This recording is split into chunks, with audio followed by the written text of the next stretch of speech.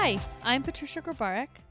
And I'm Katina Sawyer, and welcome to the Worker Being Podcast.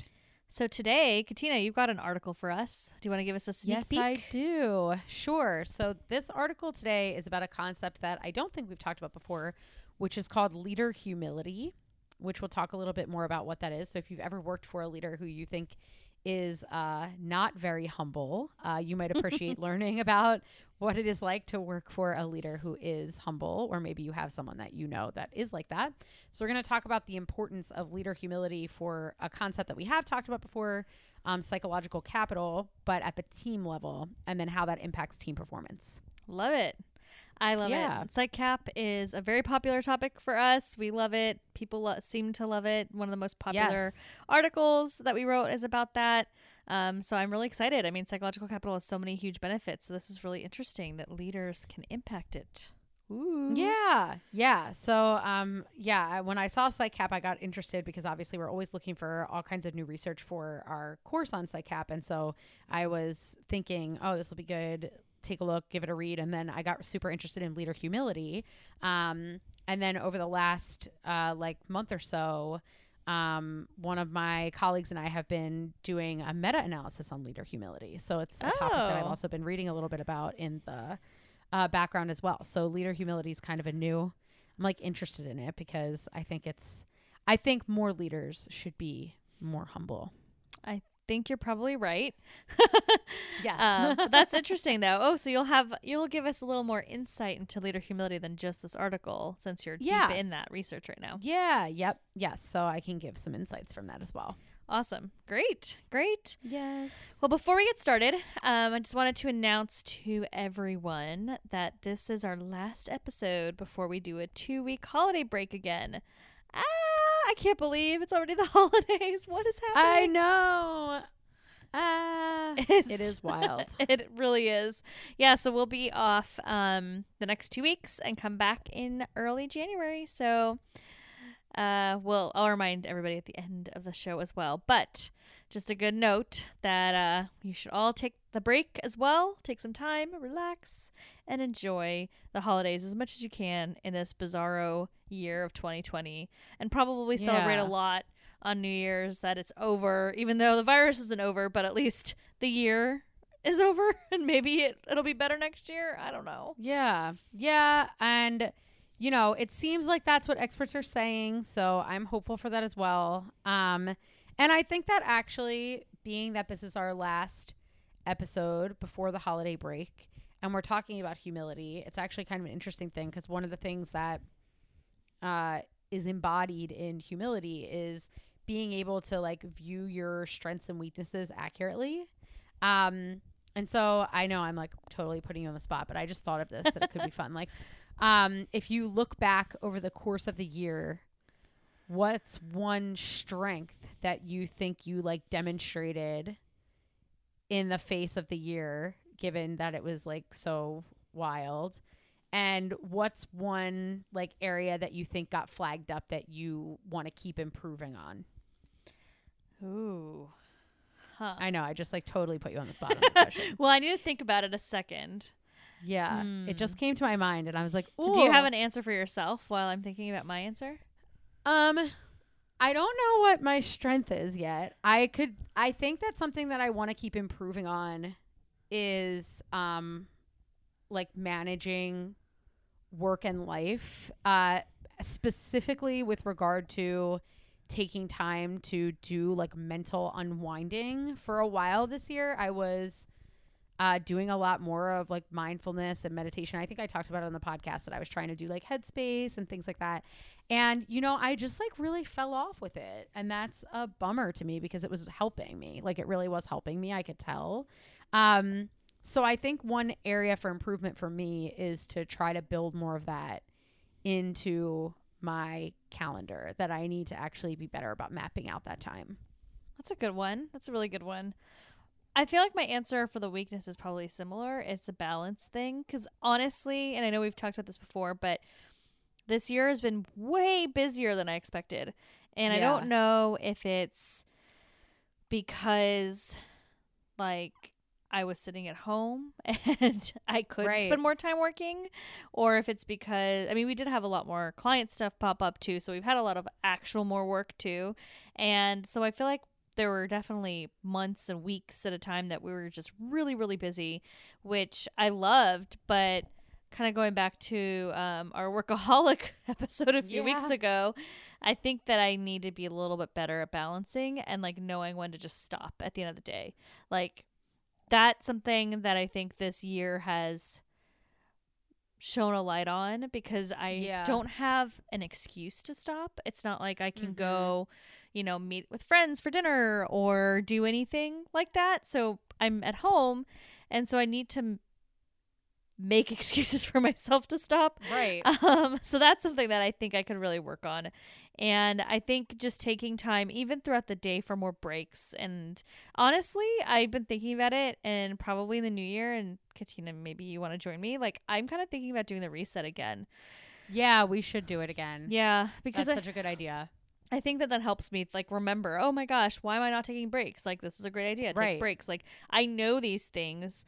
And we talk about all of these things all the time, and we recommend it to everybody else, but I'm not always great at setting work aside to do things for myself. And I think that comes with being an entrepreneur in a lot of ways, but that doesn't mean we can't find little bits of balance in our life. So I just need to be better at that for sure. Yeah. I agree. And I also think, because mine's kind of similar to yours, but like a little bit different in the sense, well, it's like the same idea, that I always thought that I would have said, if someone said to me, you're going to have a year, even though I know it's mentally stressful, but you know, neither of us have like kids that we're managing, like being home or anything like that. So if someone said to me like, okay, you're going to be in your house for like almost a year and you're not going to be able to travel anywhere. All your trips are getting canceled. You're literally going to be in your house for that period of time.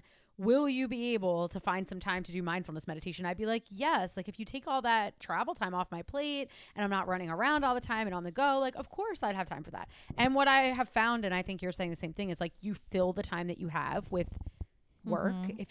So I think that that's part of it too, is that I learned that I have to like be structured in doing it, and that it's not just like if I have time, I'll do it. It's like more than just like having time or being in a place where it's convenient to do it. It's also like making yourself do it. Yeah, I totally agree. Recognizing the benefit. Totally agree. Just reminding myself, taking lunch breaks, taking time at the end of the day, like closing my computer. Honestly, like, so we're recording this pretty soon after Thanksgiving, and I took the weekend where I didn't open my computer like at all, even when I was talking granted, I did a little bit of work because I was talking to you yesterday about some stuff, but I didn't open my computer. I just did it quickly on my phone. So I feel like that was a little bit better. That is better. So anyways, I did feel like that was really good, and so I'm thinking that this upcoming holiday break, you know, with Christmas and New Year's coming up, I'm thinking of doing the same thing, of like at least having a few days where I just don't open any of my computers, and just walk away. And nobody's really contacting us at this, you know, right next to a holiday. So it's not like there's anything urgent going on anyway. So there's no reason why I have to be connected. So I think I'm going to do that too.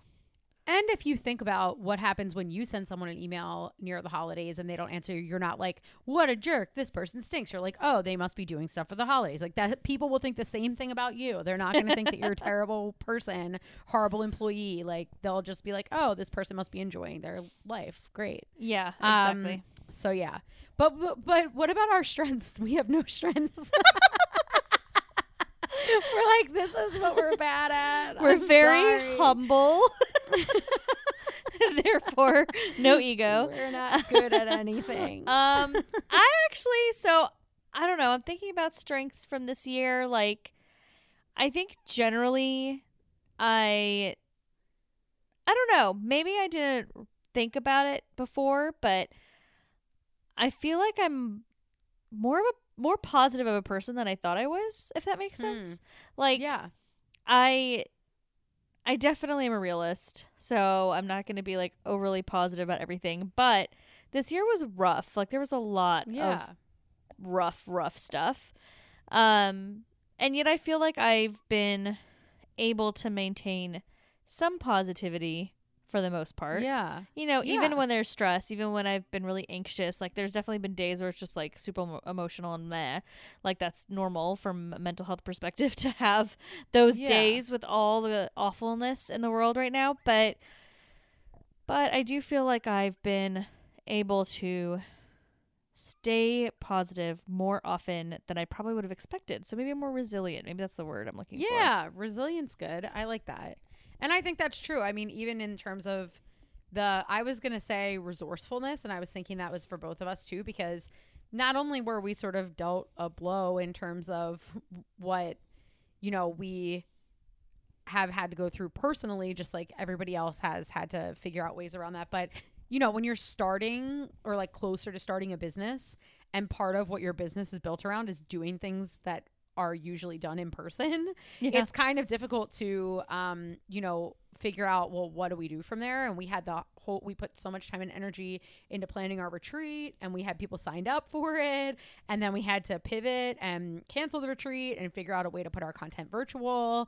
And, even in working with clients, we had to figure out a way to create engaging content that would translate virtually when we were used to doing in-person delivery.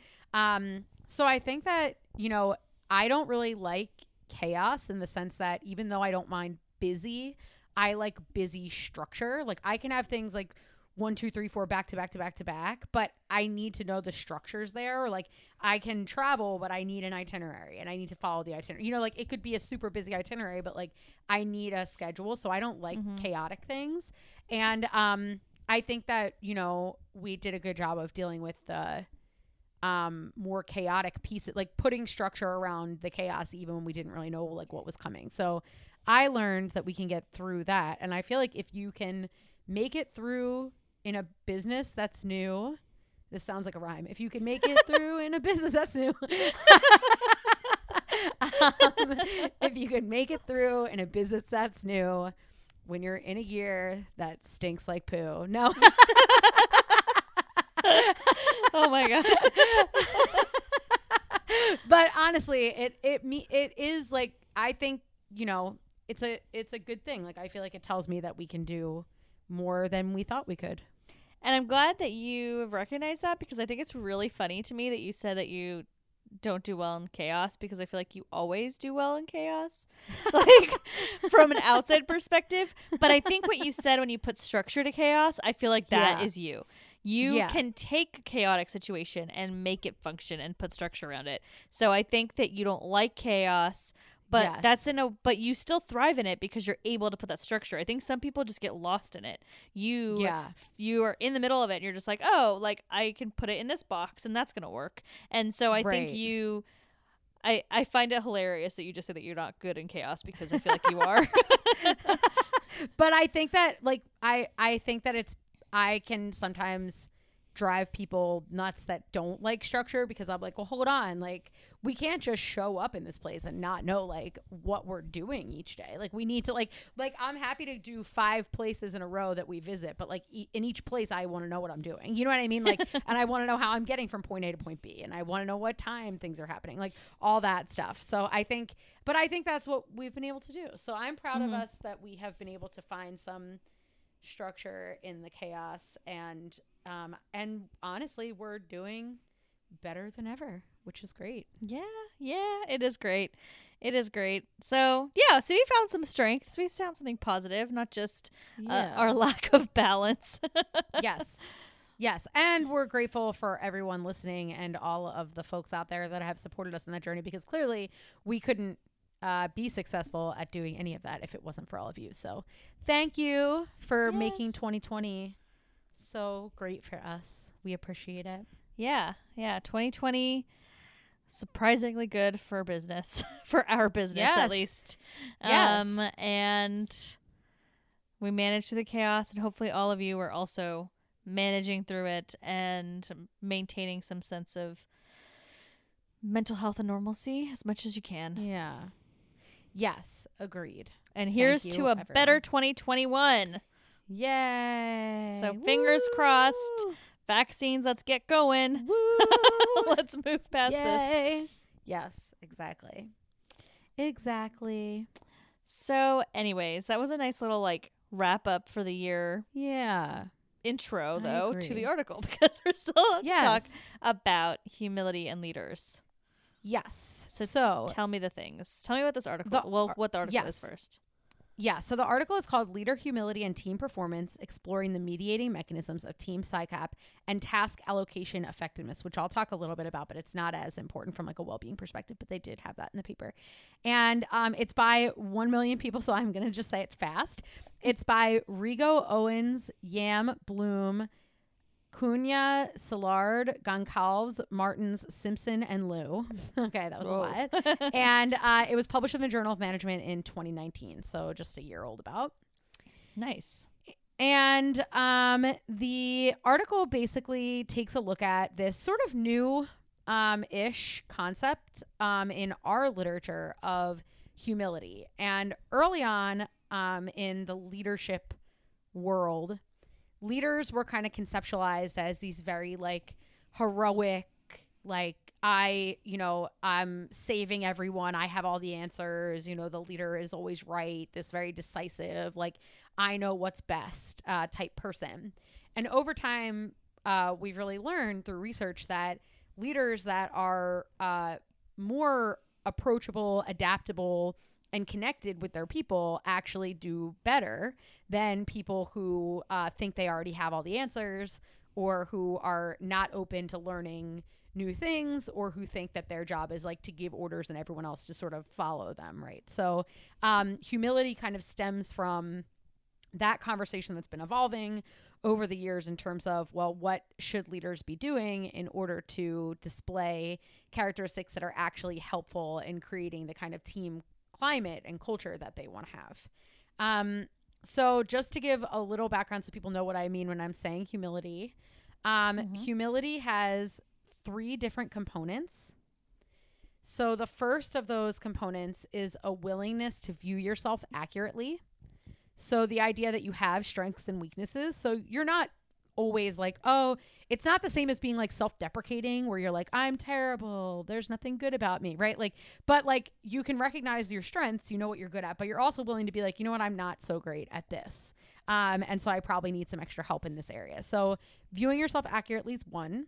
Having an appreciation of other strengths and contributions. So not seeing other people being good at something as a threat, but rather like, that's great. You bring that to the table. We all get better when you bring your strengths and contributions to the table. And then the last one is teachability, being open to new ideas and feedback. And so the idea that you understand that you have things to learn. And when people bring things to the table that could be interesting for you to learn or that could help you get better, you're not going to take that as an insult. You're going to take that as an opportunity. Okay. So if I'm humble, I see myself as I am. I have strengths, weaknesses. I'm not perfect. I see other people's strengths as an asset to the group, to everybody. I can appreciate their strengths, and I'm willing to take feedback and coaching to learn and get better. Yes, correct. Awesome. I mean, that sounds like an awesome leader just from that description. Yeah. And people have found in other studies that being humble in your leadership is associated with less pay disparity on teams, so people get paid more fairly, higher like integration on teams, so more like information sharing and joint decision making. It's shared with, or it's related to more of like a strategic orientation, so being able to work together for like a long-term future. So all of these kinds of things that sort of get activated when the person that's in charge is demonstrating that sort of recognizing other strengths and weaknesses and being willing to learn and adapt is a positive thing, instead of trying to act like you already have everything you need and you're all good, you don't need help from anybody, or that like the person who demonstrates weakness is the weakest link, right? Right. Yeah, I mean, that all makes a lot of sense. Like, I would expect that that would be related to those things. So that's good. So that's kind of your insight from your other research, is my guess. Yeah. Yes. So basically this article is looking at how leader humility affects teams' capacities to basically share better perceptions of themselves as a group. And so that's why they are looking into PSYCAP. So they're basically arguing in this paper that when you have a humble leader, the humble leader's behavior they send these like social cues that you are worthwhile, that you have important things about you, that finding new ways to do work and achieving goals is positive. So like throwing away old ways and finding new ways is actually a good thing. And that we're all like focused on growth and development together. So this idea of being like adaptive, responsive, learning, growing, all have to do with psychological capital, which we've talked about many times before, which is self-efficacy, optimism, hope, and resilience. So this idea that, you know, we can do this together, good things are going to come for us, that, you know, I can see the strengths in this team. So positive outlook. I understand basically how to get to a goal by cycling through different paths. And just because one didn't work doesn't mean we need to just like give up and stop going. We can be resilient when we fail, but also like have a plan B, and having to go to plan A, B, and C is not a bad thing. It's like part of the process. Mm-hmm. So when you're a humble leader, you're setting these social cues that we're all about learning and growing and thriving together. And that is supposed to, in this paper, what they're arguing is grow the team's perceptions that they are confident they can do things. They feel positively about their outcomes. They can set goals and think of a lot of different ways that they might get there, and that they can bounce back after failure. Awesome. So we'll definitely link to PsyCap resources that we have, including the article and the podcast episode and our course. But I think that makes a lot of sense. So the leader is able to influence how the team feels and build their psychological capital, because we know that psychological capital is something you can develop and grow. And so it sounds like a humble leader is able to, well, they're arguing is able to do that. But I'm guessing this study finds that. Yes. So that is a little bit of a spoiler alert. But yes. So basically what they're saying is that, you know, people look to the leader for all kinds of social information. So you can think about when you're on a team, you kind of look to the leader to set the tone. And that's why, you know, kind of kicking it off by talking about, well, what's the tone that the leader's setting when they're like, I'm always right, I have all the answers. What you learn in that environment is, okay, if I want to make it to the top, I have to pretend like I have all the answers, even though nobody has all the answers. So everyone's faking, right? Like there's no way anyone ever has all the answers. But if the leader is putting forth this persona that the way to be in charge is to act like you know it all and you don't have anything to learn and you have all the knowledge and nobody else has knowledge, that's what people are going to role model and do, right? Whereas the opposite, if you're looking to the leader for feedback on how to lead and they're demonstrating these humble behaviors, you're going to learn something different. And in doing that, and as you mentioned, PsyCap, the great thing about it is that it's developable. So they can measure it as like a function. It's not like everybody on the team enters the team and their amount of PsyCap is fixed. The way the leader behaves actually can grow or shrink the amount of psychological capital that exists at the team level. And we've talked before about psychological capital at the individual level. I think this is the first time we've talked about it at the team level, but it makes sense because they're talking about a leader and the impact a leader would have on a team, and basically saying that you can aggregate the teams. You can ask the team what their perceptions of the team is, as opposed to asking about the perceptions of themselves. And that gives you a different measure, not like how much hope do I have or confidence do I have in myself, but how much confidence do I have in the team? How much positivity do I expect to come from this team? How much hope do I have in this team? And how resilient is our team?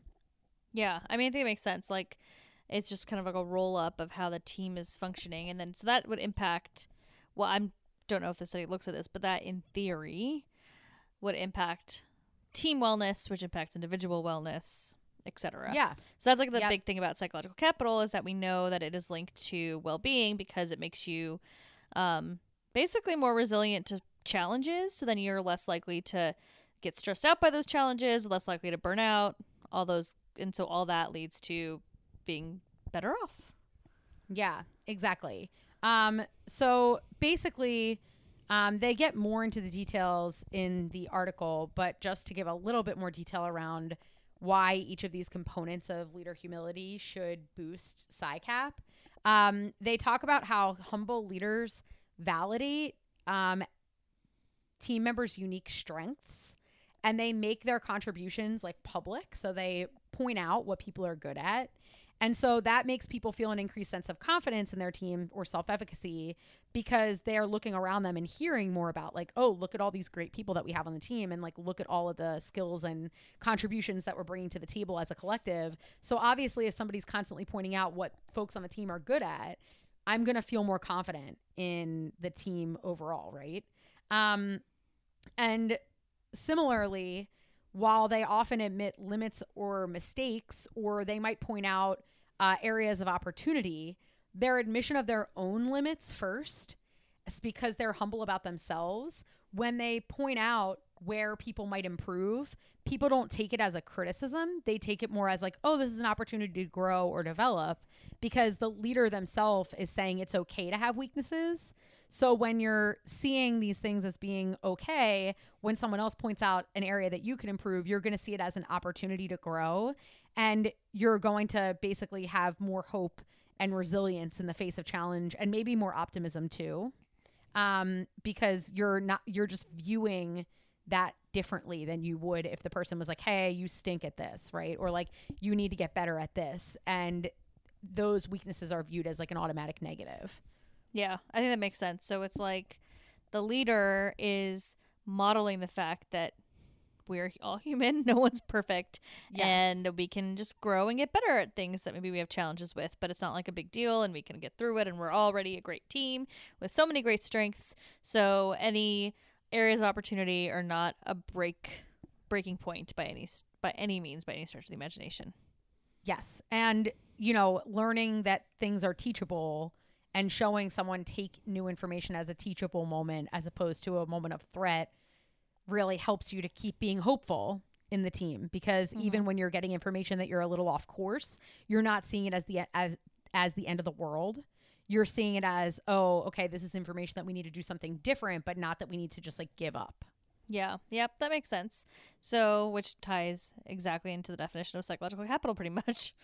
Yes, exactly. So they talk about how humble leadership kind of unites very nicely with these different pieces of PsyCap, so that the team would probably have higher PsyCap as a result of having a humble leader. And then they talk a little bit about outcomes. So one thing that they talk about is that the higher PsyCap you have, the more likely it is that you will know who to delegate what task to.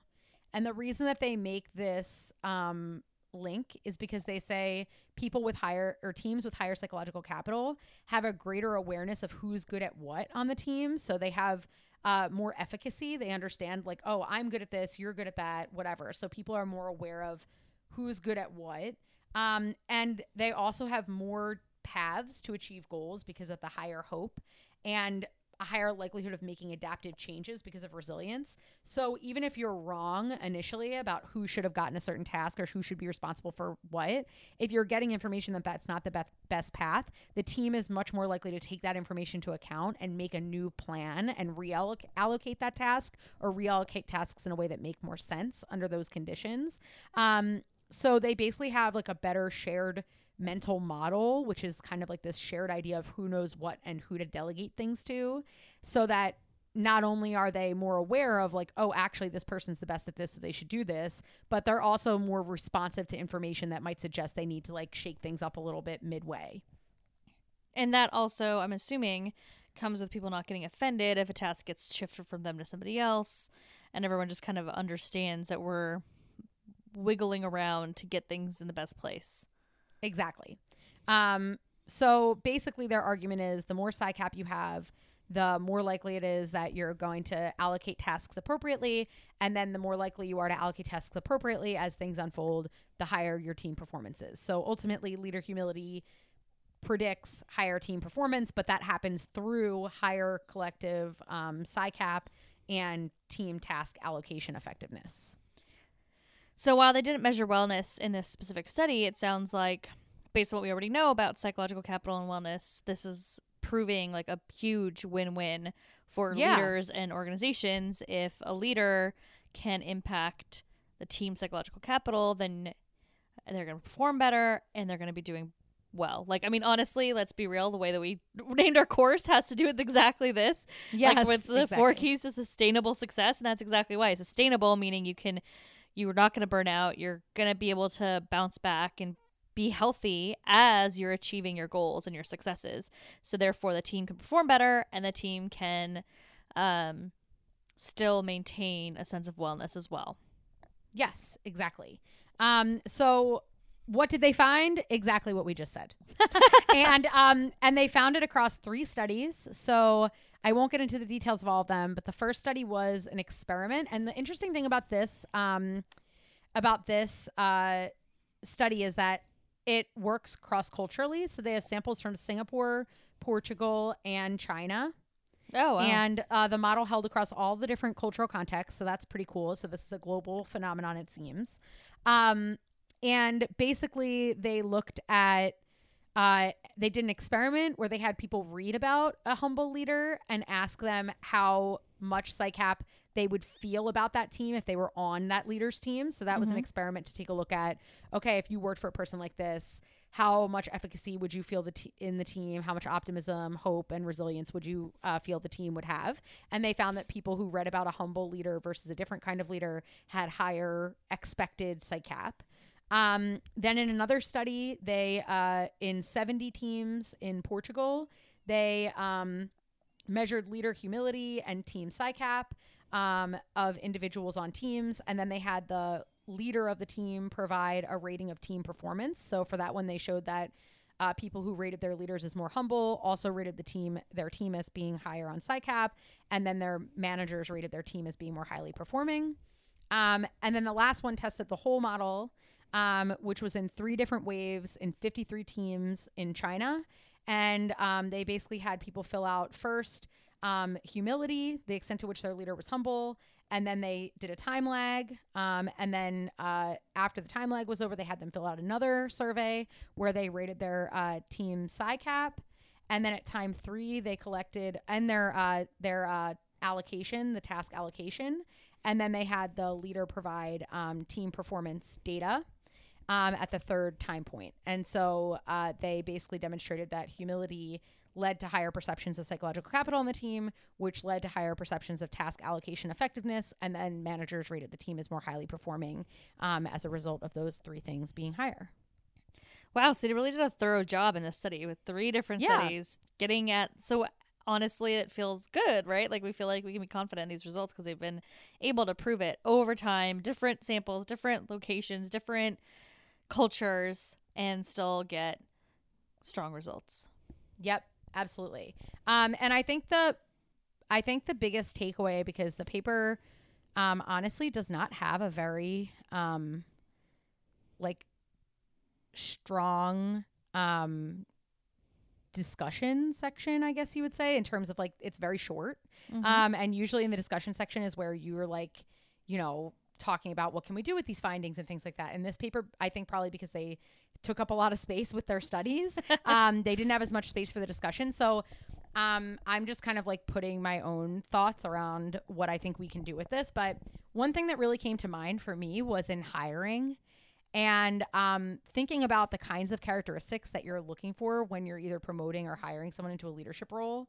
And I think it can be really tempting to pick the person that feels like I know how to get the job done. I know, the best way of getting things done. Like I always have the answer, etc., because it makes you maybe even as like a person that's asking the interview questions to feel like, oh, I know that this person can get the job done. And not that they should be like, I don't know if I can get it done, but maybe adding some behavioral interview questions around how people respond to feedback, or tell us about a time that, you did something and you hit a wall. Like, how did you respond? What actions did you take? Tell me about a time that you, learned something really valuable. How did you learn it? And what did you do with that information? Thinking about how to get at humility as maybe a competency for leadership, since we know that it's important for team performance. I think we overemphasize this competence aspect and confidence aspect, and we don't give enough credence to the idea of humility in the selection process. I think that's a great idea. Just having some acknowledgement of that humility piece in the selection process. But I also think that can work, well, selection externally, that could work internally too. So as you're trying to promote folks and move them into roles, like taking the most confident individual contributor may not be the best move into the next level role where you're leading a team. Maybe there's, there'll be a disconnect, right? If you're like overly confident, overly non-humble, if you will. So thinking about that when you're looking at developing folks, because I think to your point, like if you're managing a team and you have to promote somebody and you're seeing that this person that's super, super confident in what they're doing all the time might seem like the right move, but thinking about leadership holistically when you're making promotion decisions and leadership bench decisions, I think is really critical too. And I think as a leader, there's a lot you could probably take from this as well. Like, how can you, if you're not a humble leader, take this feedback that it's important and learn how to take feedback and learn that you may have some weaknesses. Think about yourself critically. I mean, I think this is really important for leaders just generally, even if you're not showing the humility to your team members. Like, it's really important as you grow in your career, grow in your development, that you need to understand your weaknesses. Like, you cannot be all strengths. That's not going to help you move up the career ladder if that's something that you want to do, move into more senior leadership levels, etc.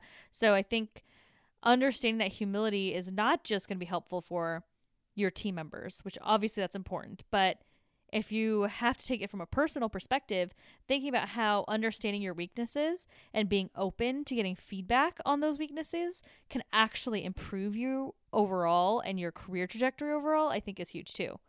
Yeah, absolutely. I think that's definitely a great call out. And I think people that end up in leadership roles, like you're saying, oftentimes they end up there because they are good at what they're doing in many instances. And so you get the sense of, oh, like I'm doing well. And so I have to keep demonstrating this like persona of being like perfect at everything that I do, or like it seems like that's what I've been rewarded for in the past, so I need to keep that up.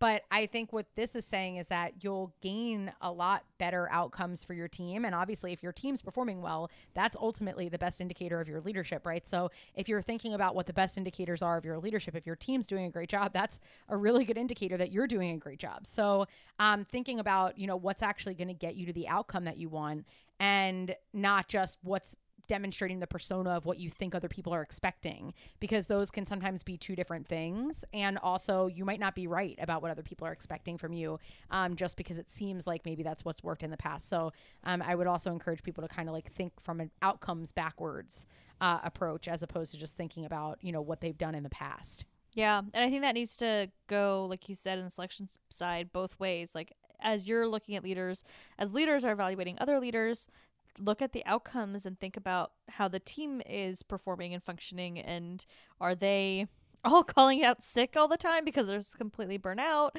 Are they, meeting their goals and targets or missing them completely? Like, what does that look like when you're making a decision? Because somebody can be super competent in their tasks, super competent in the work that they're doing, and really good at presenting information, sharing information, doing a great job from that side of leadership, but failing in terms of making their team function at the highest and healthiest level possible.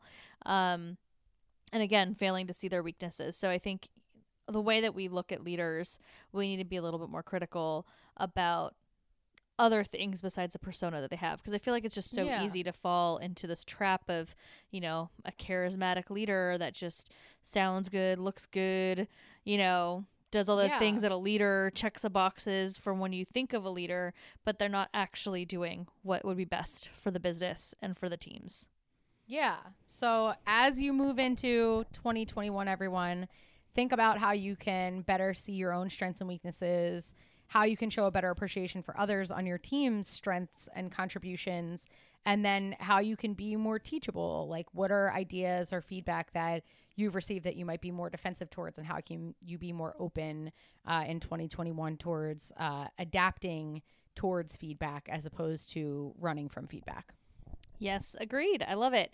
And as always, we'll link to the article and all the other psychological capital resources we talked about, including our course, which if you haven't seen or if you haven't taken the class yet, so we have an online course on psychological capital and how you can develop it yourself. And we have a holiday special going on right now through the new year that gives you a discounted price. So go check it out. We'll have a link to that as well. So if you're really interested in developing your own psychological capital or your team's psychological capital, it's a really great resource to get that ball rolling. And especially since psychological capital has a lot to do with goals and creating successes, it's a great time as we go into the new year to help think about your goals and figure out ways to achieve them and build up your self-efficacy, your optimism, your hope, and your resilience to get you there. Agreed. Awesome. Thank you for listening to my article, Patricia. Yeah, thanks for sharing. I thought it was a great one. I am excited to hear more people talk about leader humility. So hopefully that concept really takes off even further. And we hope all of you have a happy new year. Happy holidays. And as always, if you want to reach us, you can find us on our website, workerbeing.com. You can email us at contact@workerbeing.com. And you can find us on social media at workerbeing on LinkedIn, Facebook, Instagram, and Twitter. So happy new year, everyone. The Worker Being podcast is hosted by us, Patricia Grabarek and Katina Sawyer, and produced by Allie Johnson.